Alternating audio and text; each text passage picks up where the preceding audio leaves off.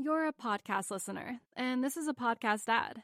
Reach great listeners like yourself with podcast advertising from Libsyn Ads. Choose from hundreds of top podcasts offering host endorsements, or run a reproduced ad like this one across thousands of shows to reach your target audience with Libsyn Ads. Go to libsynads.com now. That's LIBSYN ads.com.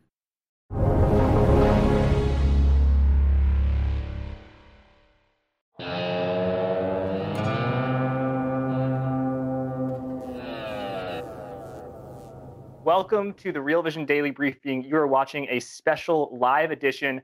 I have the privilege of being joined by Tom Thornton of Hedge Fund Telemetry. Tom, how are you doing? I'm doing great. Just another wild week in the market. And the close here, I don't know what happened, but somebody had their elbow on the buy button and just jammed things higher, which is pretty amazing. Yeah, we were on the call about 10 minutes ago just to prepare because we're going live. And back then, the NASDAQ was up about 0.9%. We've closed up about 1.3%. So as you say, absolutely roaring into the end of the weekend. Tom, what did you make of the price action today, as well as over this past week? Well, what I've been seeing over the last 2 weeks, especially with the NASDAQ, has been a series of lower highs happening. And I look at when markets start to correct or get a little choppy on the downside, I like to use the 60-minute time frame looking at charts. And you can really see where they get whacked down, and then the dip buyers come in, and then they get disappointed and have to sell, and we just carry this pattern. I think it's just a bit of a rotation. We had small caps and the reopening stocks just got murdered midweek, and then they just came roaring back. And so I think there's a lot of liquidity in the market. There's a lot of hope and dip buyers willing to put money to work. And so, my view right now is that the market is starting to see some distribution, and we're seeing it with a lot of the technical indicators that we use. When you say distribution, do you mean breadth in that a broad amount of stocks are participating in the rally?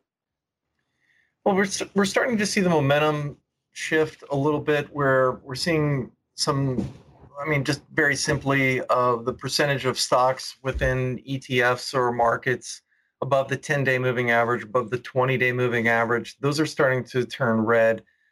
That might be just a function of those moving averages flattening, but sometimes when they flatten, they go down as well. And a lot of things in the NASDAQ have already started to roll over. The 50-day moving averages started to roll over. 20 days crossed the 50-day. I think that some of it could be headed into the end of the quarter. Position squaring. Today was pretty extraordinary because we were watching a list of about 12 stocks that were just getting liquidated. And when I say liquidated, Viacom was just cut in half in 2 days. And, just Discovery and some of the Chinese names. And I have some speculation of who it might be. There could be a big fund. I've heard a Tiger Cub fund, perhaps.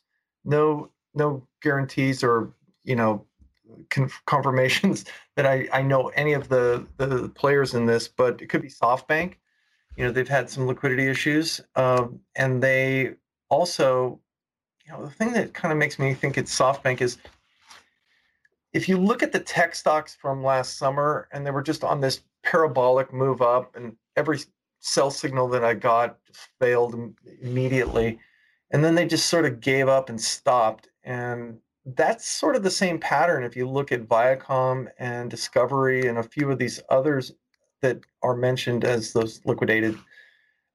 Those look kind of like the same trader was buying them.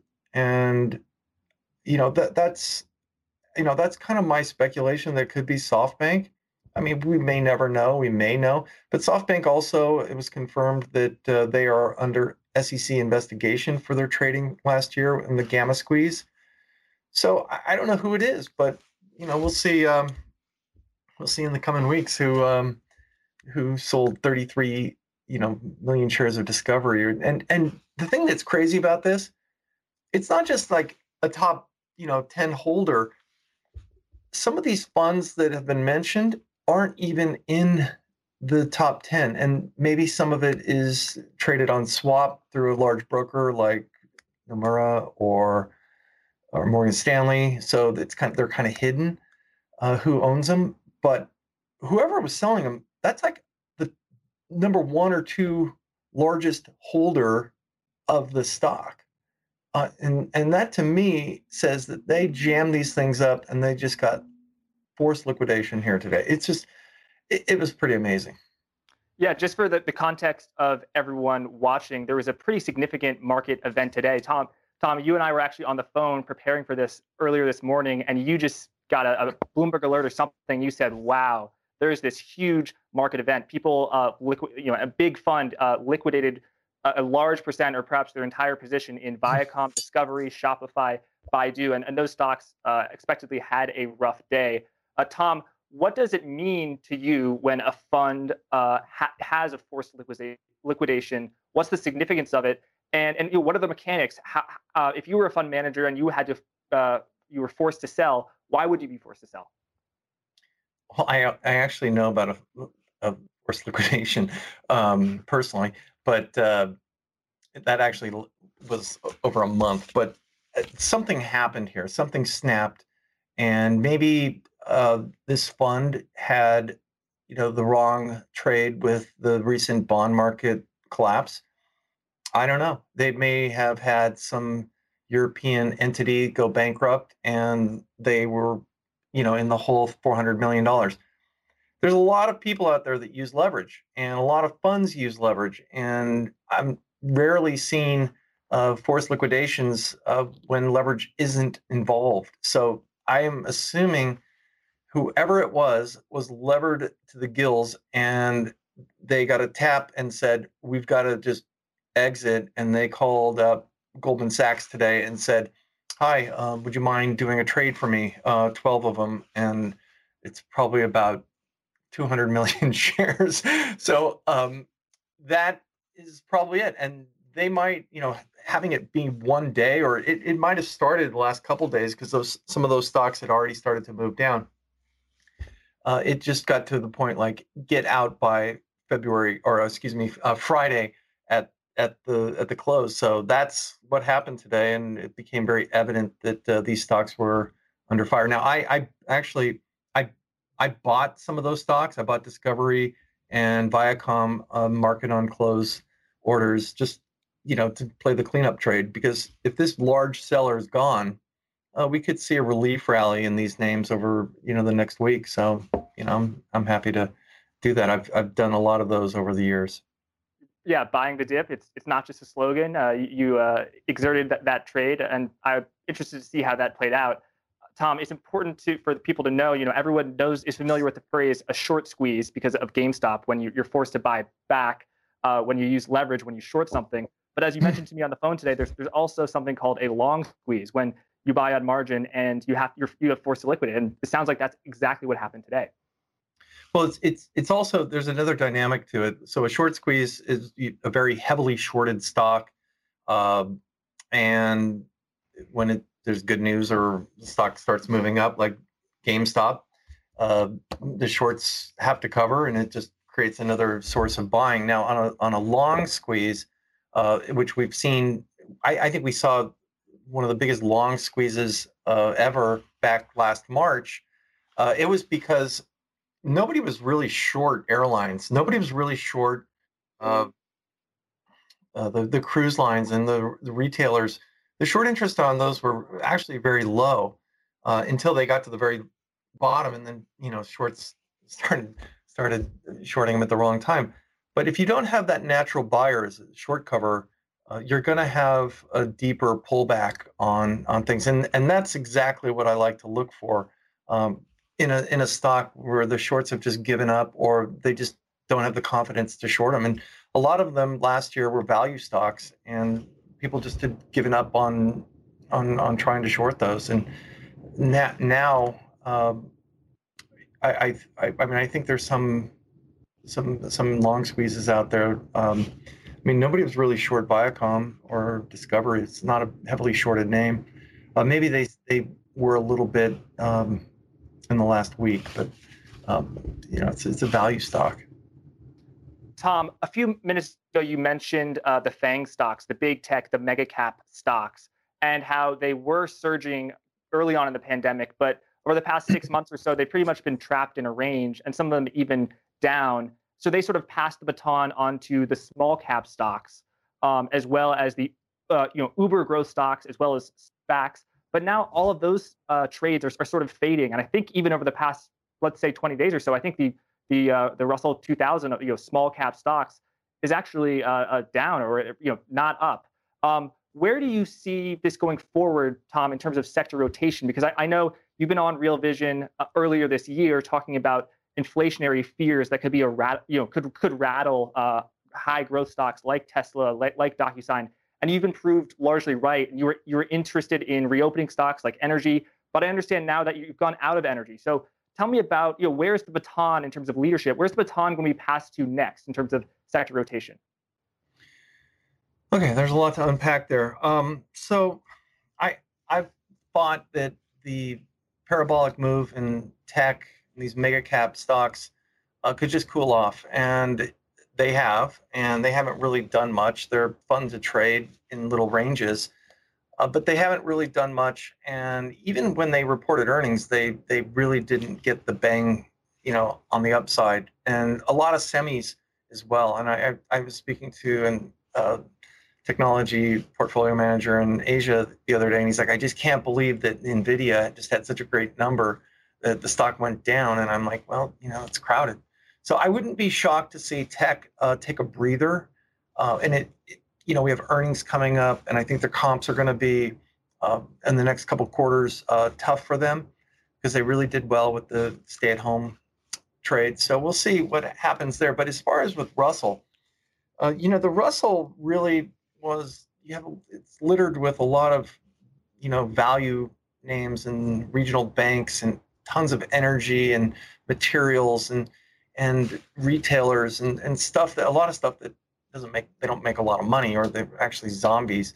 But still, I liked energy back in September and October, and I got mega long, and I was on Real Vision with Ash and saying, yeah, I love it because I think Joe Biden's going to be president.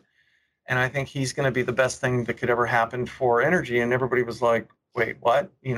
But everybody thought that with Trump. And then Trump said, let's drill. And what happened is you had too much supply. And now I think Biden's putting some clamps on the drilling activities. And I think that the supply demand picture will work out well for the bull. So I did sell all my energy stocks recently. I'm fortuitous. I sold it like right before the day before the peak, and the next day I thought, oh crap, I think I sold too early. But I just want to buy. I'm looking for places to buy them back. I think there's still a lot of juice there.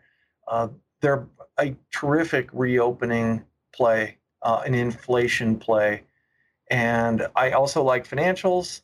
And I'm also hoping that we'll get a pullback. We haven't had a pullback enough. So I'm basically on the sidelines with those. I did buy consumer staples today. And as far as a rotation trade, consumer staples always seem to gravitate towards the top of my list when markets get a little dicey, or I see some liquidation or distribution, because I think they're very dependable. They're very dependable earning type stocks.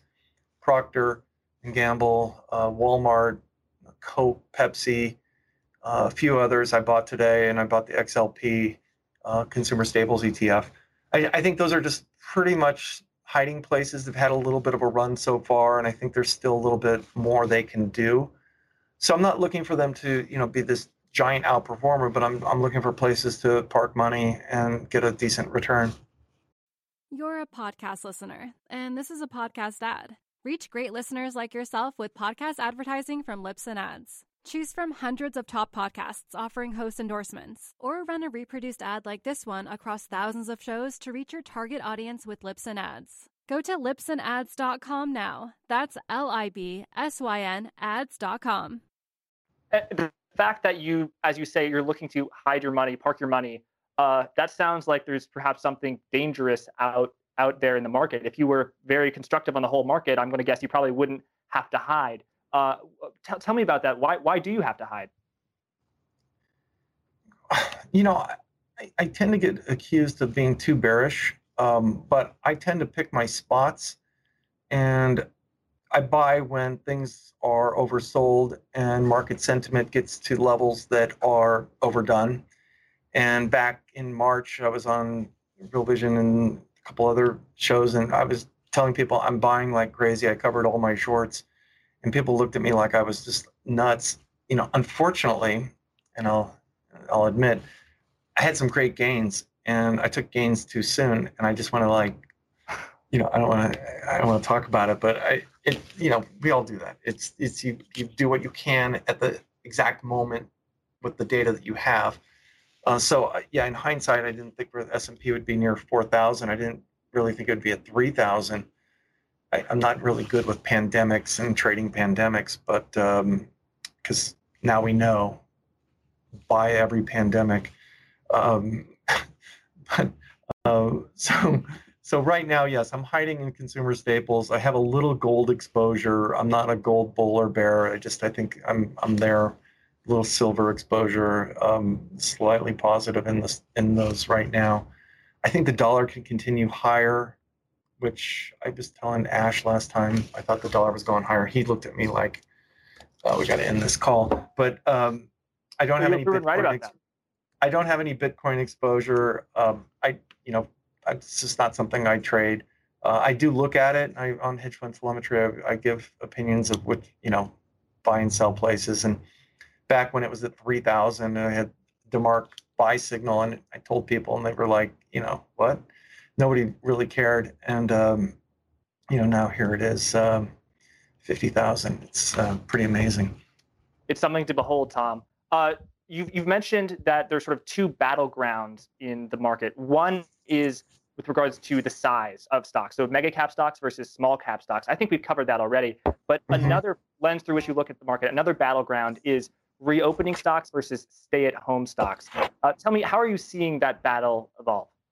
Okay.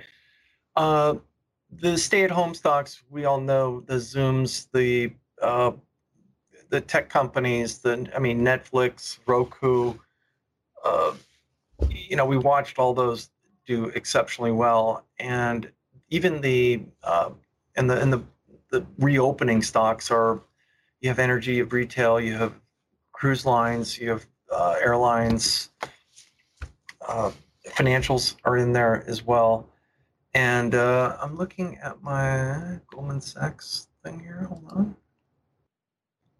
So the Goldman Sachs basket of stay-at-home was up 1.3% today, and reopening was a little better at 1.7%. So those, everything went up today, it seems, but those have been,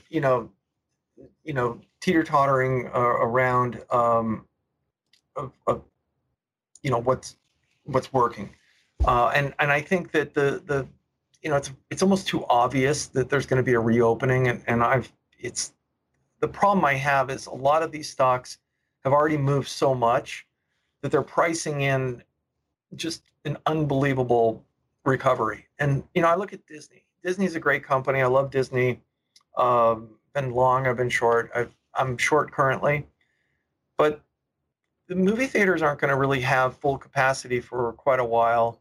I'm looking forward to going to movies, by the way. And then Disneyland and Disney World and all the theme parks. I think Disneyland, they were talking 15% capacity, and then maybe 25%. And this is like towards the end of April. It's a perfect time to go if you can get tickets. Going with 25% capacity would be just amazing, a great experience. But it's going to cost a lot for them to reopen and run those parks again. I mean, they haven't really had the CapEx to pay all the people and to run the parks. And I think that those, like Disney's ahead of itself, and it's clearly, I think, 30% higher than its peak back in January of 2020. So I think, if anything, there's a lot of stocks out there that are just priced it in right now. Airlines, cruise lines, perhaps. I mean, TripAdvisor is up, I think, 50% higher than where it was in January of 2020. Yeah, everybody's going to want to travel. I'm taking three. I have 3 trips planned.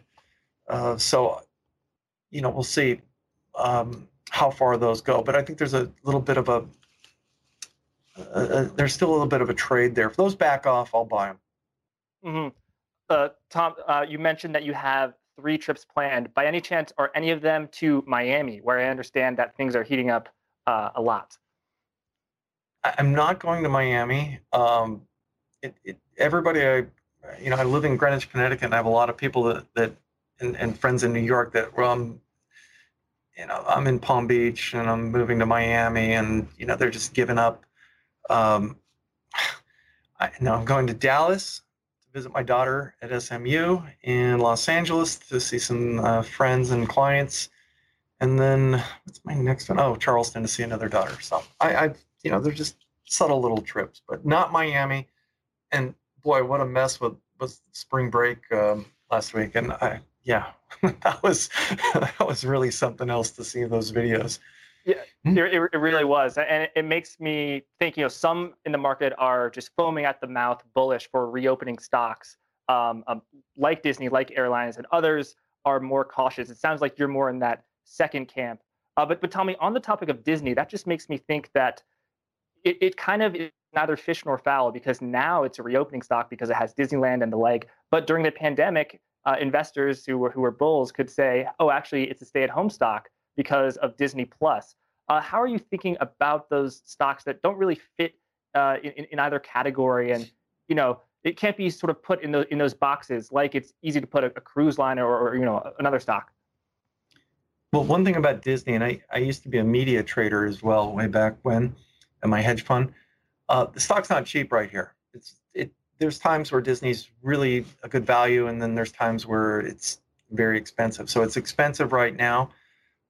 Disney Plus, their subscriber numbers were great. I actually got Disney Plus because I'm on Verizon Fios, and they gave it to me for free. So I count as a subscriber. I think they're it was a big ramp up. We'll see how well it does. I'm sure it'll do fine, but the subscriber growth will probably moderate somewhat as well. Sorry, I went back to Disney, but what were you saying, Jack? Well, actually, so you mentioned that you were a media trader. I just actually think that shows your competence and skill as a trader, because, as someone who works in the media typically a tough business to be in. But moving on, Tom, let's talk about bonds. The 10-year, as the 10-year has been rising, that's been putting a lot of pressure on these growthy names. Tesla comes to mind. Tesla was down today as the 10-year gapped up about 2 basis points to, I think, 1.66, and Tesla was down about 3-4%. How are you thinking? Will rising bond yields continue to rattle technology stocks? What's your outlook? My outlook on bonds has been that they are for sale. I've been bearish on bonds. I've thought yields would continue to go up. They reached about 1.75 on the 10-year, which was one of my targets. It's backed off a little bit, and perhaps that's a little bit of maybe there's a little risk off with equities that caused the bonds to rally for a few days. Yields are going to go higher because inflation is going higher, and you have so many different things that are going to be negative for bonds. First of all, you have a lot of people that are crowded into bonds, and a lot of people have never seen a bond market a correction or a crash. I mean, I'm not sure if we're going to get a crash, because that would take a rate of change that would be pretty extraordinary. But corporate bonds, the investment grade corporate bonds are down. I think total return is down 4% year to date, and that's like one of the worst returns for investment grade.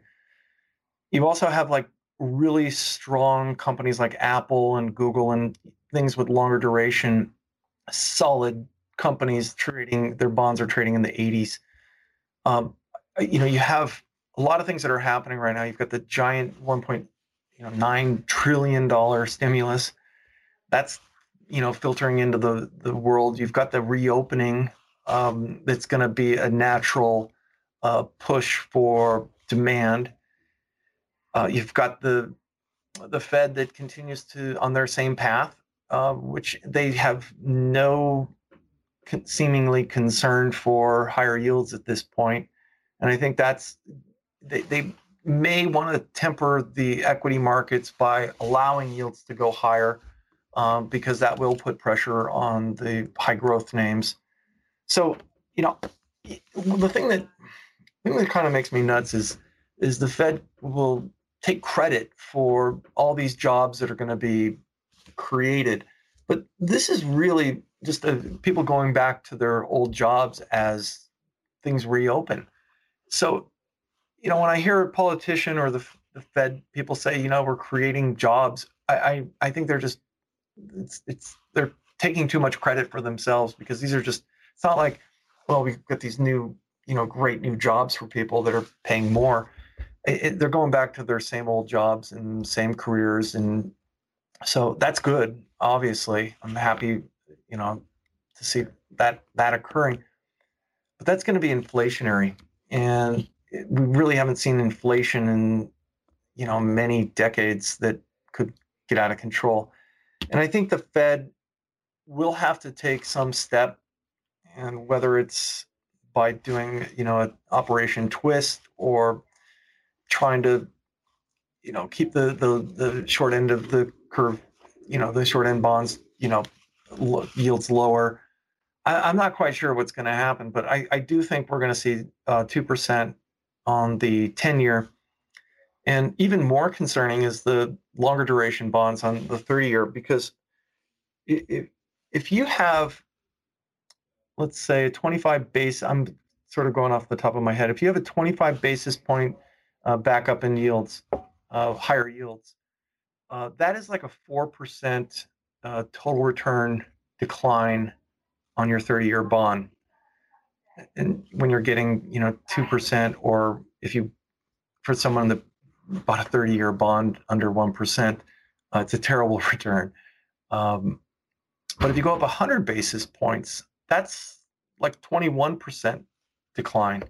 Now, keep in mind, everybody levers themselves, and we've talked about leverage, and leverage is, great when it's going in your direction. But if it goes in the wrong direction, it could get ugly.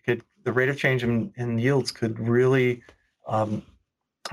surprise some people. So right now we're still pretty, we're cool, everything's fine, but that's a risk, and I'm watching for that risk. And if it happens, it happens. If it doesn't, I still think yields are going to go higher, and it will hurt the growthy names. It will hurt the Russell names that borrow to continue to roll their debt.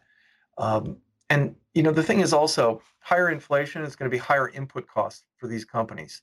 So if you have higher material costs from whether copper, steel, or any other commodity, those companies are going to have lower margins because they've got to pay more for their product. Now, close to home, my wife is an interior designer, and she's busy as all hell because everybody's moving to Connecticut from New York. And she was telling me the other day, and she's so non-market, complete opposite of me. And, and by the way, just so everybody knows, my office, she has two offices here, and I took one office. So as you see behind me, it's designed by Leanne Thornton.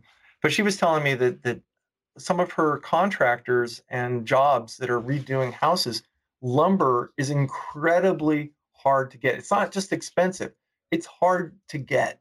So I think that's going to be, a situation that other commodities could have that same problem, or it's hard to get.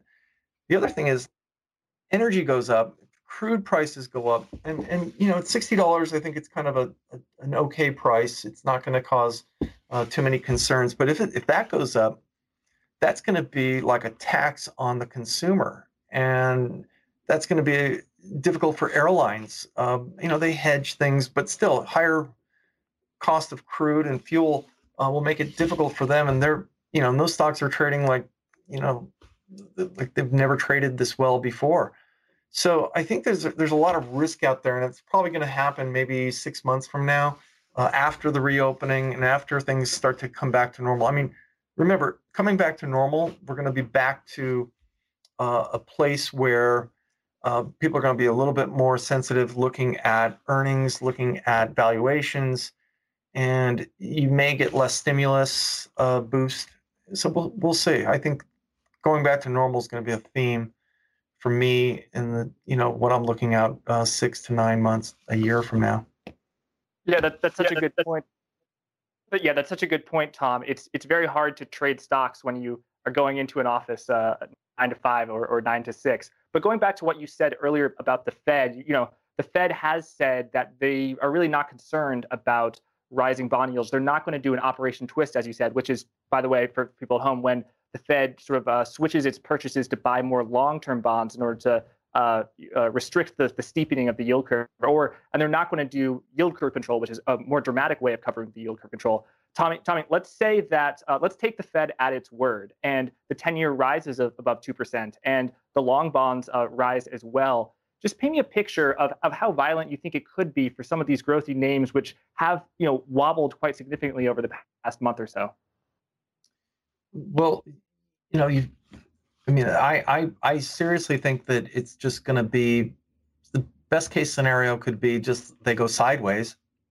The worst case scenario is we get something like a 20% correction. Now, that would probably take us back to November, or I don't know. But it certainly would wake some people up, and we'll see if we get there.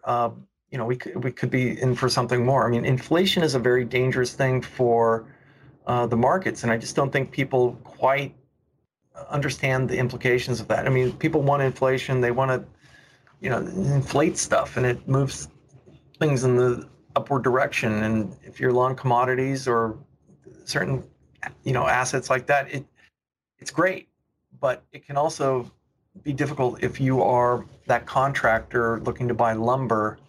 And that could be eating into your, what you're making, or, builder. I mean, these builders are buying, they're building so much because there's a housing boom.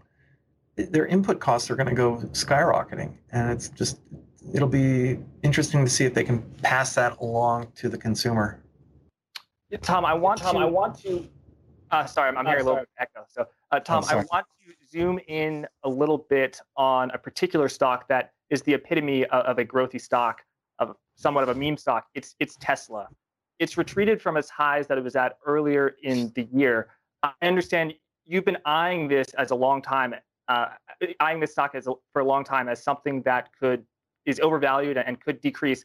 But at the same time, you've been very cautious because you understand risk management, and you understand that this is a meme stock that people believe in very greatly. What can you tell me about Tesla? What are your views right now? Okay, so my background is that actually the first time I was on Real Vision, I didn't even know I was going to be on Real Vision. I had never been on camera before. I did an interview with Mark Spiegel, who's the biggest, craziest, and one of the nicest short sellers of Tesla. I mean, he's like a stand-up comedian. But anyway, it is by far the craziest stock I've ever seen in my life. And I am a car enthusiast. I'm also, I also look at valuation. So it's people that love Tesla and are buying Tesla believe in this mission. And I love EVs. I think it's a great thing. I can't wait to get one. But the stock doesn't make any sense from a valuation point of view. And last year, I was short the stock in March, and I did put out a note saying, I'm not covering mine, but if you want to cover it, it's at the 200-day moving average. And I probably should have covered it because it doubled. And my size was not awful. It caused me to, fold up shop, but I basically covered it at 200, and now it's at 600. So I started shorting it at 400, and then they got added to the S&P, and I added some on the S&P, and then the ad, and then I added more. So, and I basically have nearly a 5% position in this, and my average is a little higher than this. I trade options in this thing all the time, and it's a comedy show with those as well. But I think the stock's coming into a bit of a reality check, and nothing motivates sellers more than lower prices. So you're starting to lose some sponsorship from the meme guys that were so excited about it, and it still hasn't hit the the uncle point for a lot of sellers. But I also do think that you have some large people in the long-term holders of the stock. Ron Barron sold some, and you probably have a lot more that'll be interesting to see after this last the reporting, the 13F reporting, which I do on hedge fund telemetry as well. But bottom line is, I think that the stock's been under pressure. It's not hitting new highs. I think it was off 40% recently, and it's now down, I think, about 30% off the highs. And the longer this fails to move in the direction for the bulls, I think that it's going to just cause more strife. Now, there's a couple things happening with Tesla too that I think is important. They were profitable because of the emissions credits that they've been able to get, and it's 100% margin for them, so their earnings look great. But if you take those out, they haven't been profitable. So it's a make or break time for them, because their emissions credits that they've had are going to start to decrease and probably go away this year. And the other thing is, I don't think their demand is that good. And I posted on Twitter a chart the other day of Tesla year over year sales or registrations in Europe versus Volkswagen, Renault, and Hyundai and Kia. And those companies are really ramping up deliveries, and Tesla is actually down year over year. And I think that it's also important to know that the Tesla's it'll be interesting to see in the next week when they report their quarterly delivery number, if this is a difficult thing, because there's also a semiconductor shortage, and that's going to affect all automakers, including Tesla.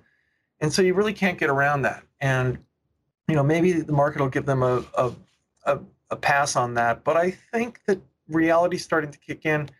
Now, full self-driving is something. There's a video going around. I can't say the name of it was the BS. I don't know what the person who put it on, but it was basically a video of Elon Musk talking about full self-driving, autonomy, and all these promises that he's made that really haven't come to fruition yet. And now, I've driven a Tesla. I've driven with the full self-driving or the autonomy that they have. It's level 2. It's not level 5. And level 5 is full autonomy, and that's where the market is. Or people at Tesla that bought this for $10,000, they want that, and they're starting to get antsy. So I was on the Tesla Reddit boards, and serious people are saying, we really want this, and I'm worried. Or they were saying they were worried because they feel like Tesla could have a class action suit, or regulators could say, this isn't ready for prime time. You're beta testing this in the open roads, and there's tons of videos of it, not working properly or moving in the wrong lane, and it's just extraordinary. But, I was saying that I worry that you're going to see some tragic accident that's going to finally wake up regulators to say, hey, this is level 2. This is not level 5. They're advertising it as full self-driving. People are paying for it, that it's not there yet. There's no robo-taxis. There's no robo-taxis that are going to happen in 2021, maybe not even for the next couple years. That's my prediction. Josh, let's see where we are. There is so much there to unpack, and it is so fascinating. I feel like we could talk about this for hours. But really quick, as we approach to a close, you mentioned hedge fund telemetry, your research service, which I've been using as I was preparing for this interview. I understand that you actually have a special offer for Real Vision members. Can you tell them a little bit about that? You're a podcast listener, and this is a podcast ad. Reach great listeners like yourself with podcast advertising from Libsyn Ads. Choose from hundreds of top podcasts offering host endorsements, or run a reproduced ad like this one across thousands of shows to reach your target audience with Libsyn Ads. Go to libsynads.com now. That's LIBSYN ads.com. Okay. For the first year, it's our first year is, well, actually, it's $750 a year for the subscription. If you use the code STONKS, you know the word, talking meme stocks, STONKS, in the coupon code, you'll get $250 off, and it'll be $500 for the first year. And I will tell you right now, my site is really crappy. I have a whole new programming team rebuilding it. So in May, we're relaunching. I say that because I'm totally honest. I'm embarrassed because of it. So it's going to look great. But it's, the research that I put out every day, a daily note, put out a morning call. We've got lots of other things that were in the works. So I think it's worth it. I'd pay for it. Yeah. Because I use it. Tom, I use I eat my own food. You are honest to a fault talking about your website. I actually read your website. I thought it was fine, but I personally can vouch for your research. The quality of your research is incredibly good, and I personally really like your style of looking at fundamentals, at sentiment, at market positioning, but also technicals, but not necessarily being dominated and having one of your one of those factors dominate your thinking. So I really recommend it. And I don't think it's there yet, but as soon as this is over, we will put a link to hedge fund telemetry in the description. Tommy, we got to talk. We're running a little bit over time, but we got to just really quickly talk about Tesla, because you were just on fire a few minutes ago when you were talking about that. Oh my God, there's the self-driving thing. There's the emissions credits, the fact that it wouldn't have been included in the S&P 500 if it didn't have those 4 straight quarters of profits, which it got from the emissions credits. But yeah, tell people a little just about that video, because I saw it today. It really was shocking that Elon Musk has been, the world's richest man. He has been promising self-driving since 2015, maybe 2014, and self-driving technology just really isn't there. As you say, it's level 2, and you have people who they think it's level 5. They're sleeping in their cars. They're taking naps. They're going in the back seat while this robot that is supposedly super safe is driving them around. How do you think this ends? Well, I'll give you the best case scenario is that Elon Musk is a genius and all the promises that he made come to fruition. That would be, amazing. That would, elevate the entire world. But I don't think it's going to happen. Or I don't think it's going to happen within the time frame that he's talked about. I think the ARK new price target is completely ridiculous. So, look, I think the worst case scenario is this stock just continues to drift lower and competition is ramping. I think that there's going to be better quality companies. There's tons of Tesla problems. You go online and look at Tesla service issues, and it's atrocious. So I think there's going to be a competition, and people are going to rethink, I want an EV, but I don't have to buy a Tesla, so maybe I'll buy the Ford Mach-E. One thing about ARK and Cathie Wood, I was telling you this earlier, but their report that they put out just had tons of assumptions and crazy things that valuation for their insurance company that doesn't really exist and crazy stuff. But all their old reports and calling for a $4,000 price target, which I thought was completely insane, and it really is.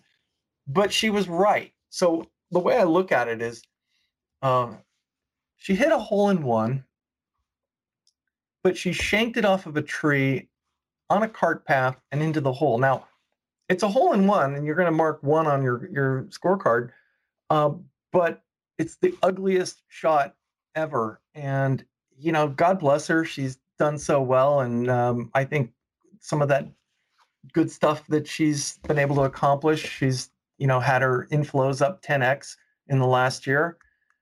She's used to buying these little liquid names and Teslas and things that just go skyrocketing up, and they've worked. But now you have, like, she was, maneuvering a PT boat, and now she's got an aircraft carrier, and it's a little harder to turn that thing around or really get it accelerating.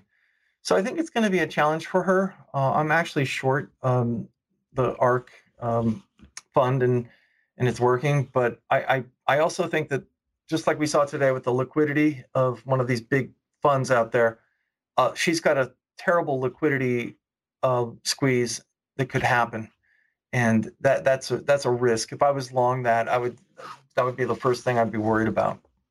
You're talking about the fact that they own stocks in illiquid names, and they've just gotten so big that they now own 10, 20, 25% of those stocks. That's what you're talking about? Yeah. And I can tell you that I've, worked on an institutional, hedge fund trading desk, and we used to calculate days to cover on our shorts and days to liquidate. And she's got a real problem with some of those that are more than 10 days to liquidate, if that happens. And the other thing is, when I was at a hedge fund, we didn't get redemptions every day or potential redemptions. So we weren't really at risk of that. But she could just, it's an ETF. Someone could just say, I've had enough, I'm out, and they're gone.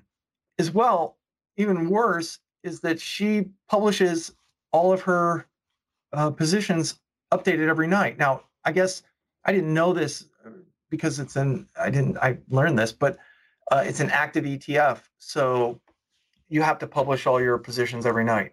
I mean, that's like the worst case scenario, because if people see that you're selling Tesla, they're going to pounce on it or sell it if they're long with you. And I think that's just, it's just, I mean, I think it's, it's amazing. She's promoted herself and now has 10x in assets, but she runs a risk.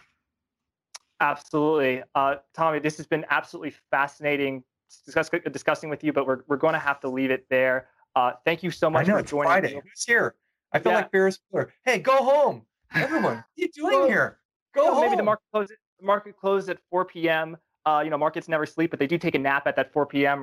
I think they want to get a little entertainment, a little analysis from one of the best researchers I think who's in the game, and that is you, Tommy. So people at home, if you're watching this on YouTube, please smash that like and subscribe button so we can grow the Daily Briefing channel. That's my request number one. My second request is check out Tom Thornton at Hedge Fund Telemetry. Tom, thanks so much for joining us.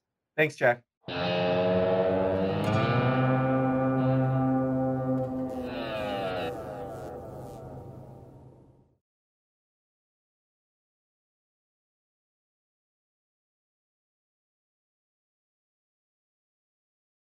You're a podcast listener, and this is a podcast ad. Reach great listeners like yourself with podcast advertising from Libsyn Ads. Choose from hundreds of top podcasts offering host endorsements, or run a reproduced ad like this one across thousands of shows to reach your target audience with Libsyn Ads. Go to libsynads.com now. That's LIBSYN ads.com.